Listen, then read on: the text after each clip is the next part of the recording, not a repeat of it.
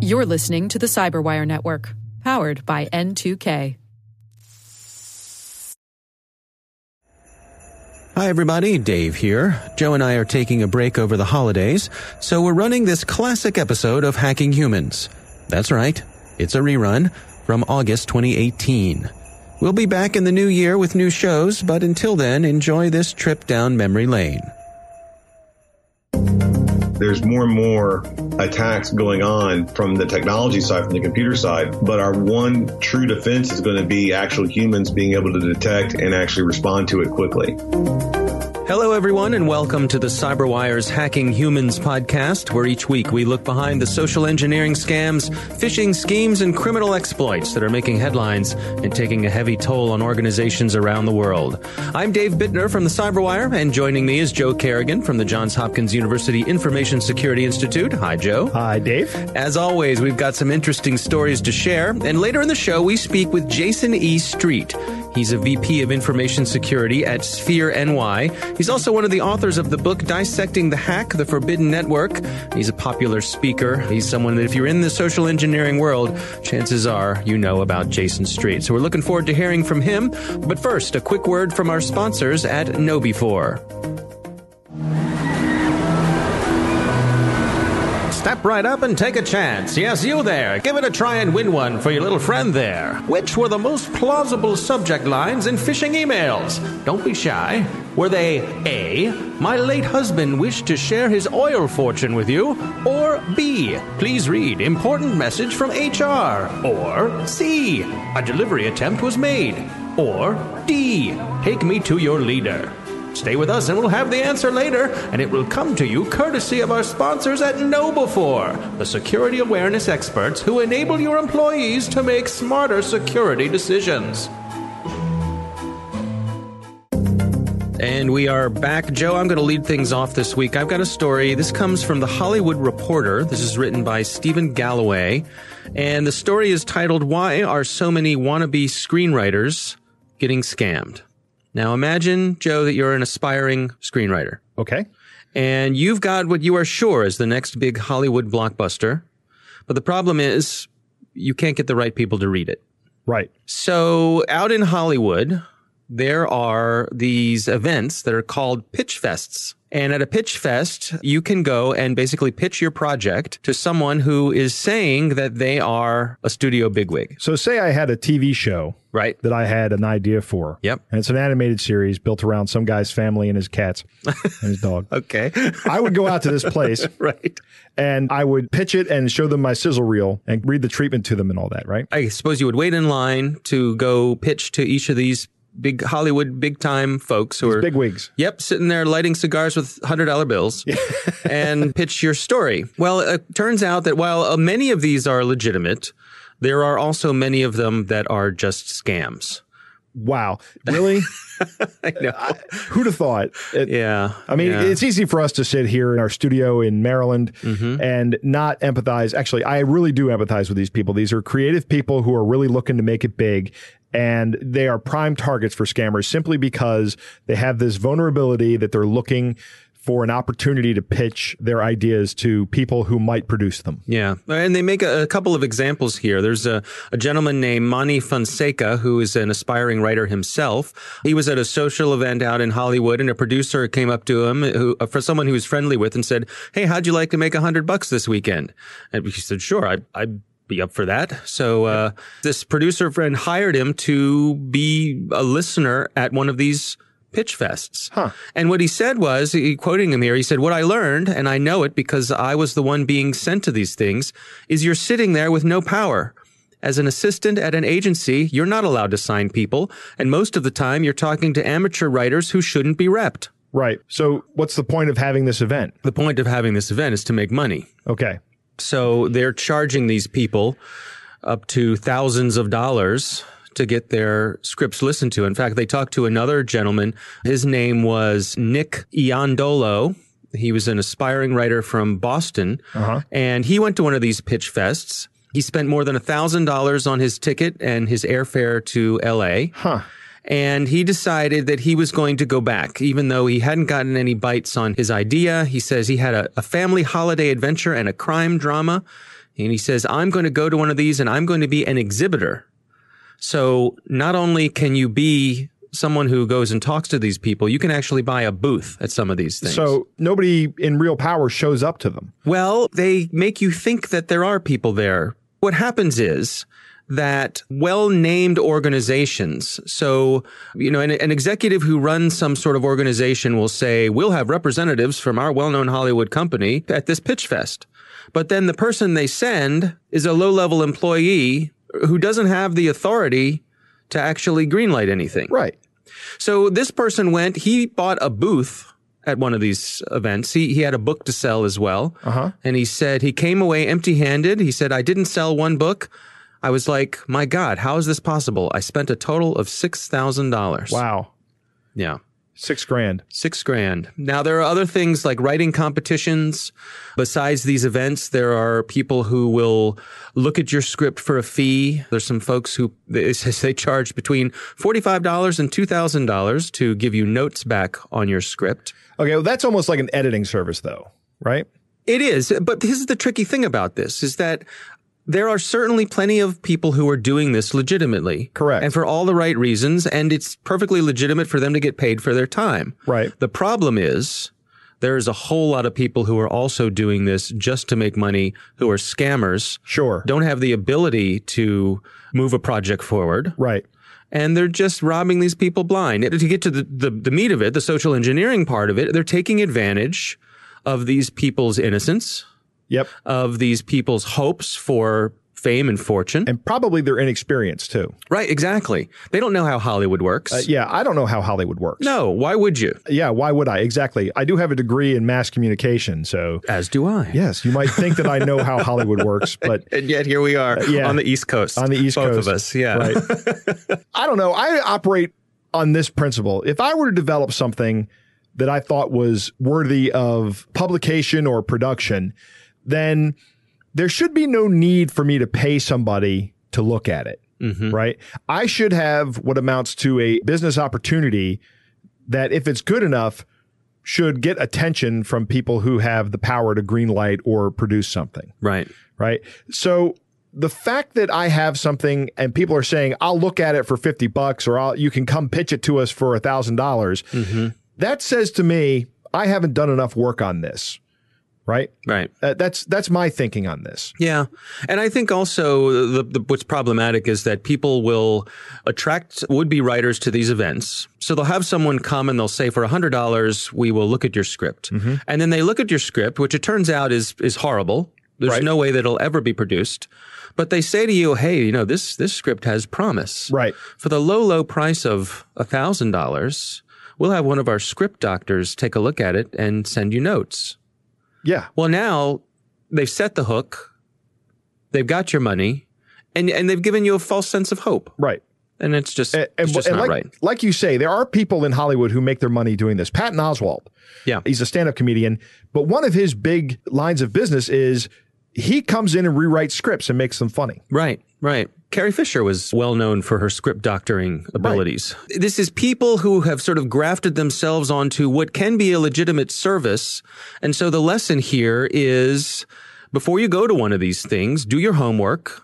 Find out who's going to be there. Check it out. Make sure that even if it's a well-known agency, that it's people who can make decisions. Right. That it's not just going to be low-level people. And do your homework. Make sure that you're not just throwing your money away. Yeah. All right, Joe, that's what I've got this week. What do you have for us? You know me, Dave. I do. I have to go with the darkest story every week. Yeah, okay. And this one involves murder. Murder? Right. Oh, my. The story comes from Jennings Brown over at Gizmodo. Uh-huh. And it's a story about Roxanne Reed, who is a 55-year-old woman from Garner, North Carolina. She was caught up in a romance scam. She was catfished. Catfishing is kind of a new phenomenon that has risen out of the social media environment that we live in right now. What someone will do is they will set up a complete social media presence that is 100% fake, but it looks completely real. Right. You'll have a Facebook profile with 125 friends, that not too many, not too few. You'll have status that you post, you'll have pictures up, but it will be fake. Right. Or a fake profile. So Roxanne's family became concerned when she was sending money to a scammer, and they notified the police, and they shared with the police Roxanne's text message exchange with the scammer. So her family and friends, they suspected that this was not good. Right. They knew something was up. Okay. So they involved the police, local law enforcement, and in the messages, Roxanne explained how she would kill her 88-year-old mother, Emma, Oh, my. with whom she lived, so that Roxanne could get more money to send the scammer. To get the insurance money. I would imagine that there was some insurance money. Or the estate or the estate or something. Actually, I don't know if there's life insurance on 88-year-old people that pays out in huge amounts. Yeah. Right? I But imagine still. that's probably difficult to acquire. Yeah. Or at least expensive. Mm-hmm. So the police go through the messages and they realize there's enough evidence in the messages, the text message exchange, to charge Roxanne with felony conspiracy to commit murder. You know, they look at this and they see that Emma is in danger, so they take immediate action to ensure Emma's safety. So this woman is so wrapped up in this romance. In this catfishing scam, Yeah. that she's ready to kill her own mother.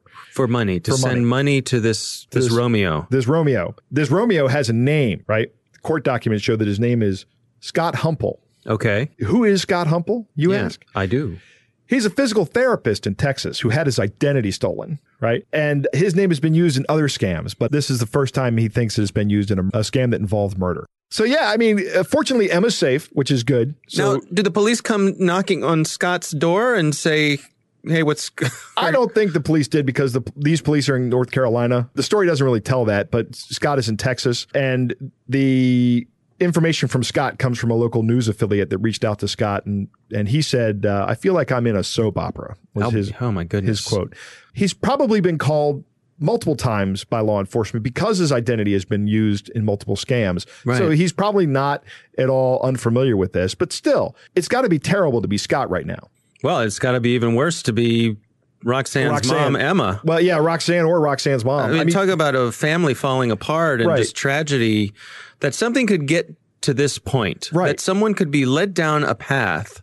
Now, we don't know anything about Roxanne. We don't know anything about her family situation, but Yeah, just we're trying to imagine speculating. someone being led down this path by scammers, and the scammers going along with it, even to the point of Right. being so greedy that someone says, hey, here's an idea of how I can send you some more money. Dave, I have a I'm little going voice. to kill somebody. I have a little voice in the back of my head, the little evil voice. And sometimes that little evil voice is like, you could scam people. Right. Or you could do this. I don't think that I could actually bring myself, even if I was scamming people, I don't think that I could bring myself to let somebody kill somebody else. You know, if somebody said, hey, if I kill my mom, you'll get more money, I'd be like, okay, this has gone too far. Yeah, we're done here. I mean, but I have a sense of decency. These scammers don't have that. This guy or girl, whoever it was completely willing to let this woman go through with a plan to kill her mother to get money. She probably would not have gotten the money. Right? Right. She probably Right. would have been arrested when she killed her mother. The police say the evidence was that she was going to conduct the act. So I don't know what Roxanne's background is, but maybe she thinks I've watched all these CSI Miami shows. I know how to beat the forensics experts. Right. I will outsmart the police. Right. Yeah, unlikely. She won't. It's very difficult to get away with murder. Yeah, or so I've heard. Right. Well, Joe, with that, let's move on to our catch of the day. All right. All right, Joe. So we had a listener named Rory send in this week's catch of the day. And I have to say, this is a doozy. Okay. Now, for our listeners, Joe and I usually review the things we're going to talk about before we sit down to record here. But today, I have saved this one because I want everyone to hear Joe's reaction to this one in real time. all right. I So, am ready for this, Dave. This is a letter from Barclays Financial Organization. Their insurance company, right? Yes. This is a letter that someone received in the mail. Okay, so this is a physical phishing attempt. A physical letter sent in the mail. It says, important notice, debit card safety recall. Dear customer, many of our bank customers have reported that their debit cards have caught fire while they are in wallets and purses. And so as a precaution, we are issuing an urgent safety recall.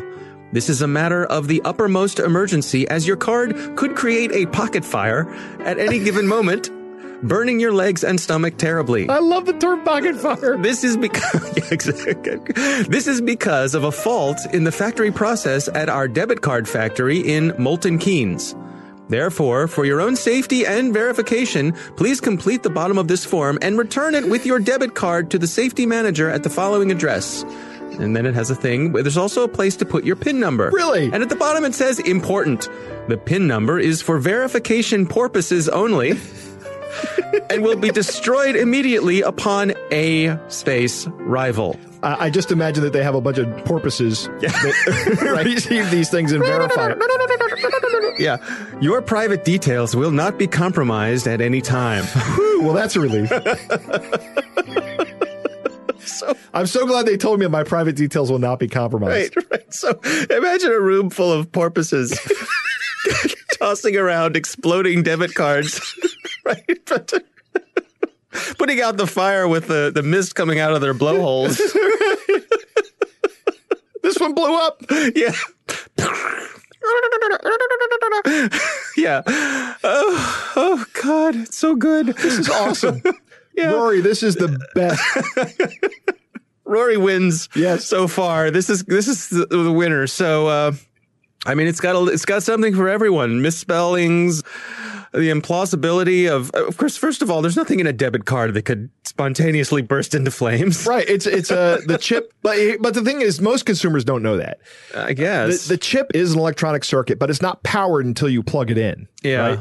And that's where the problem with all these, like the Samsung phones that were blowing up a while ago, their problem came from the battery. It was the battery that was bad, and there's no battery in these chips. Right. This one is pretty straightforward, but as Rory pointed out, the person who sent this to us, he could imagine perhaps an elderly person, doesn't understand the technology. Right. This is a safety issue. I don't want to be set on fire or have my purse explode. I will bet that they got returned ATM cards with pins. Yeah. I'll bet this worked. I'll bet it did. Oh, that's a good one, though. It is awesome. Well, thank you, Rory. And for everyone else listening, we would love to hear about your catch of the days. Send them in to us. The contact information is on the CyberWire website, so check that out. As you can tell, we really enjoy reading these. Yes, we do. And that is our catch of the day.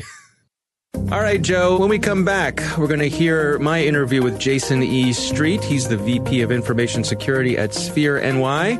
But first, a message from the folks at KnowBe4.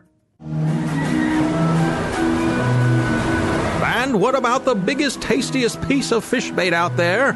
If you said A, my late husband wished to share his oil fortune with you, you've just swallowed a Nigerian prince scam, but most people don't. If you chose door B, please read important message from HR. Well, you're getting warmer, but that one was only number 10 on the list. But pat yourself on the back if you picked C, a delivery attempt was made. That one, according to the experts at KnowBe4, was the number one come-on for spam email in the first quarter of 2018. What's that? You picked D, take me to your leader? No, sorry, that's what space aliens say.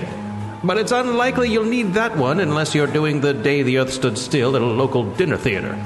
If you want to stay on top of phishing's twists and turns, the new school security awareness training from our sponsors at KnowBe4 can help.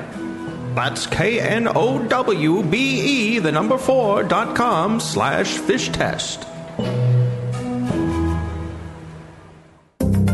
And we are back. Joe, recently I had the pleasure of speaking with Jason E. Street. As I said, he's the VP of Information Security at Sphere NY.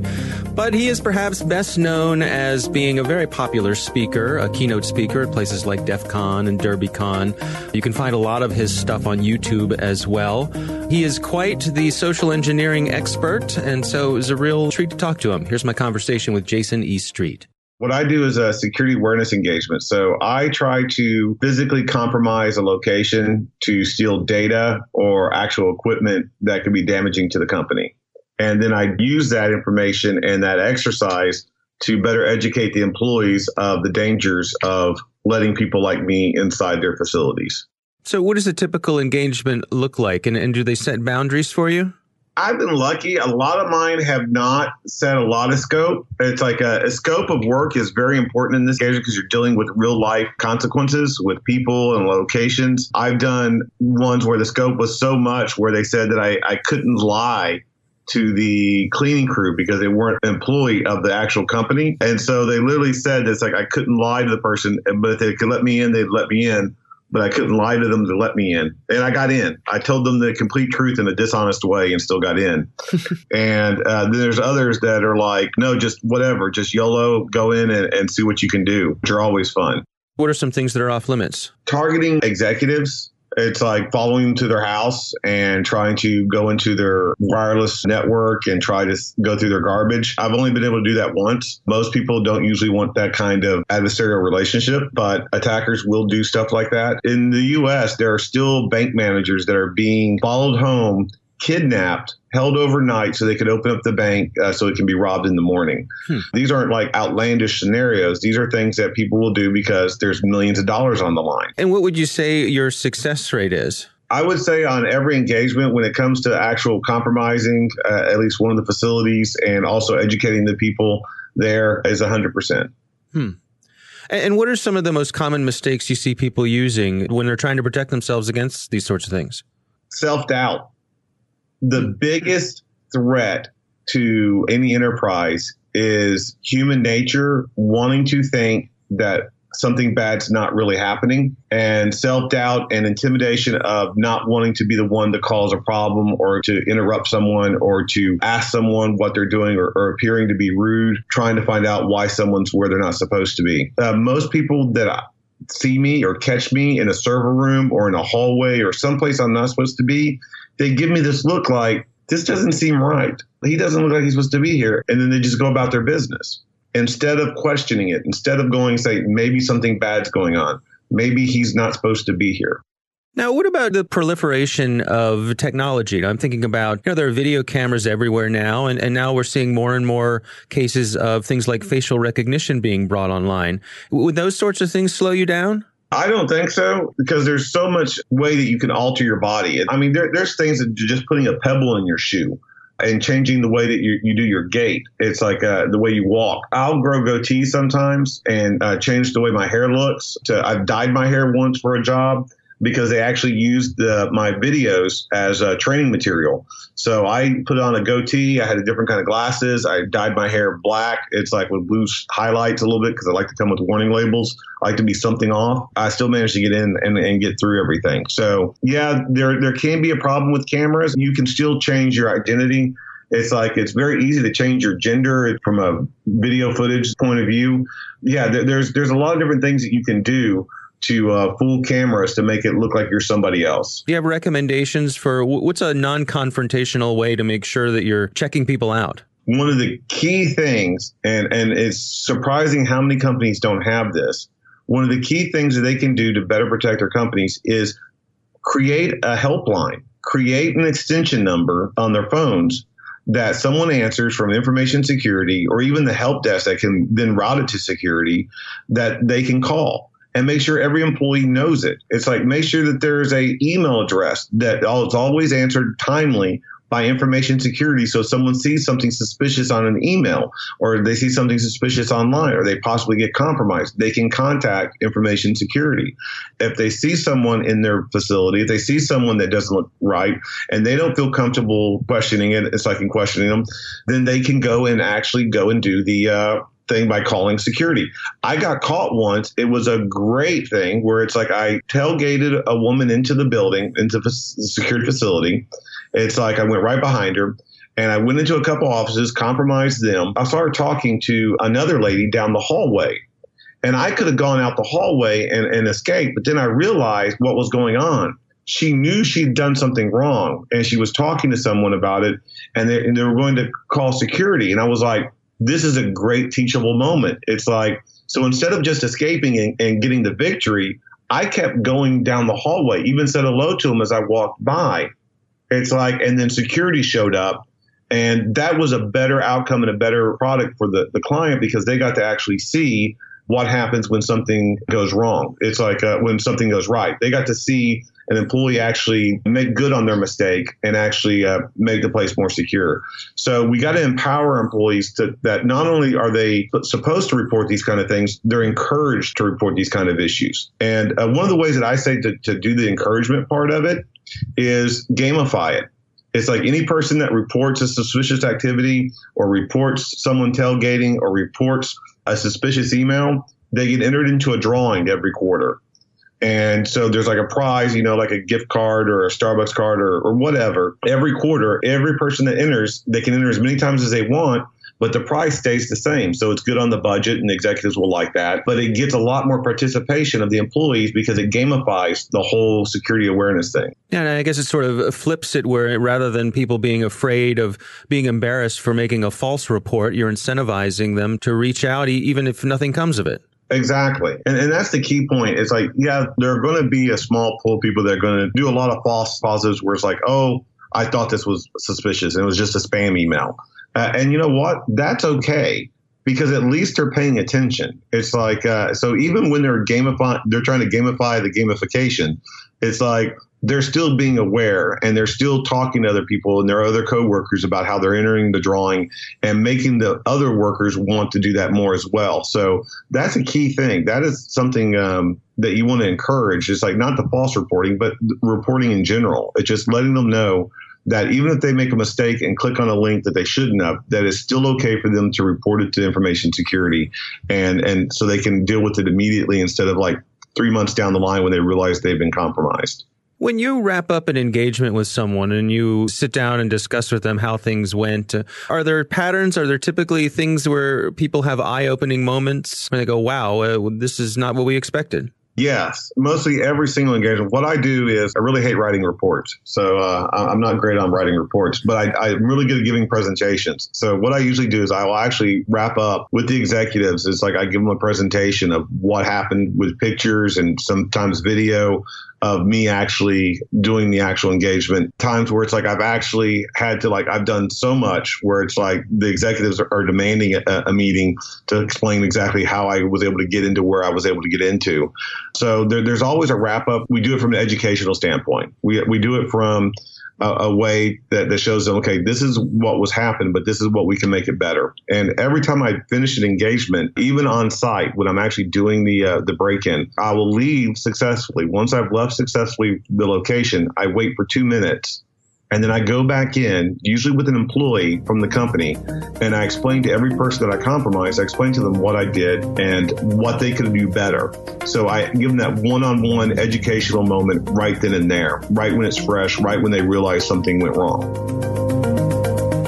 So interesting guy, huh? Yes. I got a couple takeaways, or actually 4 of them. Okay. First, 100% of the time he gets somewhere. That's because there is no such thing as a perfectly secure anything. It doesn't matter what it is. It's not perfectly secure. There's a way to penetrate it. Second, your own self-doubt is Jason's biggest tool. That was key. When you see something, say something. And I also like his encouraged reporting that it's okay. And he brings up a great idea for a way to handle this, because a lot of times people don't want to deal confrontationally with other people. Right. So if you see something that's up, just go ahead and call your security organization and say, hey, there's something going on up here. Come up here and take a look at it. And your company should have a way to handle that. You know, in small businesses that don't operate secure environments, there should be something analogous to that. If you've got people who work for you who are by nature non-confrontational, have a mechanism for them to be able to pass that along to the person who are paid to be confrontational. Exactly. Exactly my point. The 4th point that I want to bring up here is that management needs to start looking at InfoSec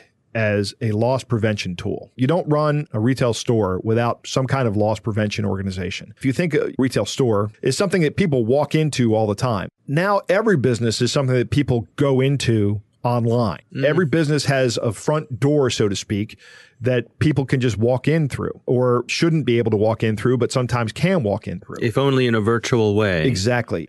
So if you look at it as loss prevention, then you've changed the paradigm or the way people think about it. You're preventing the huge detriment that's going to happen when the lawsuits start rolling in because you've lost a bunch of data. So a lesson for pen testers here. In the beginning of the interview, he talks about how he couldn't lie to a cleaning crew. So he tells the cleaning crew the complete truth in a dishonest way. I think that if you can convince yourself that you're telling someone the truth, that the chances that you'll display physiological signs of lying are reduced. Overall, I thought that interview was absolutely amazing. Yeah, he's an interesting guy, and I highly recommend it. He's got a bunch of his presentations are on YouTube, so check it out. Again, our thanks to Jason E. Street for joining us, and thanks to all of you for listening, and of course, thanks to our sponsors at KnowBe4. They're the social engineering experts and the pioneers of new school security awareness training. Be sure to take advantage of their free phishing test, which you can order up at knowbe4.com/phish test. Thanks to the Johns Hopkins University Information Security Institute for their participation. You can learn more about what they're up to at isi.jhu.edu. And our Hacking Humans podcast is proudly produced in Maryland at the startup studios of Data Tribe, where they're co-building the next generation of cybersecurity teams and technologies. Our coordinating producer is Jennifer Iben. Our editor is John Petrick. Technical editor is Chris Russell. Executive editor is Peter Kilpie. I'm Dave Bittner. And I'm Joe Kerrigan. Thanks for listening.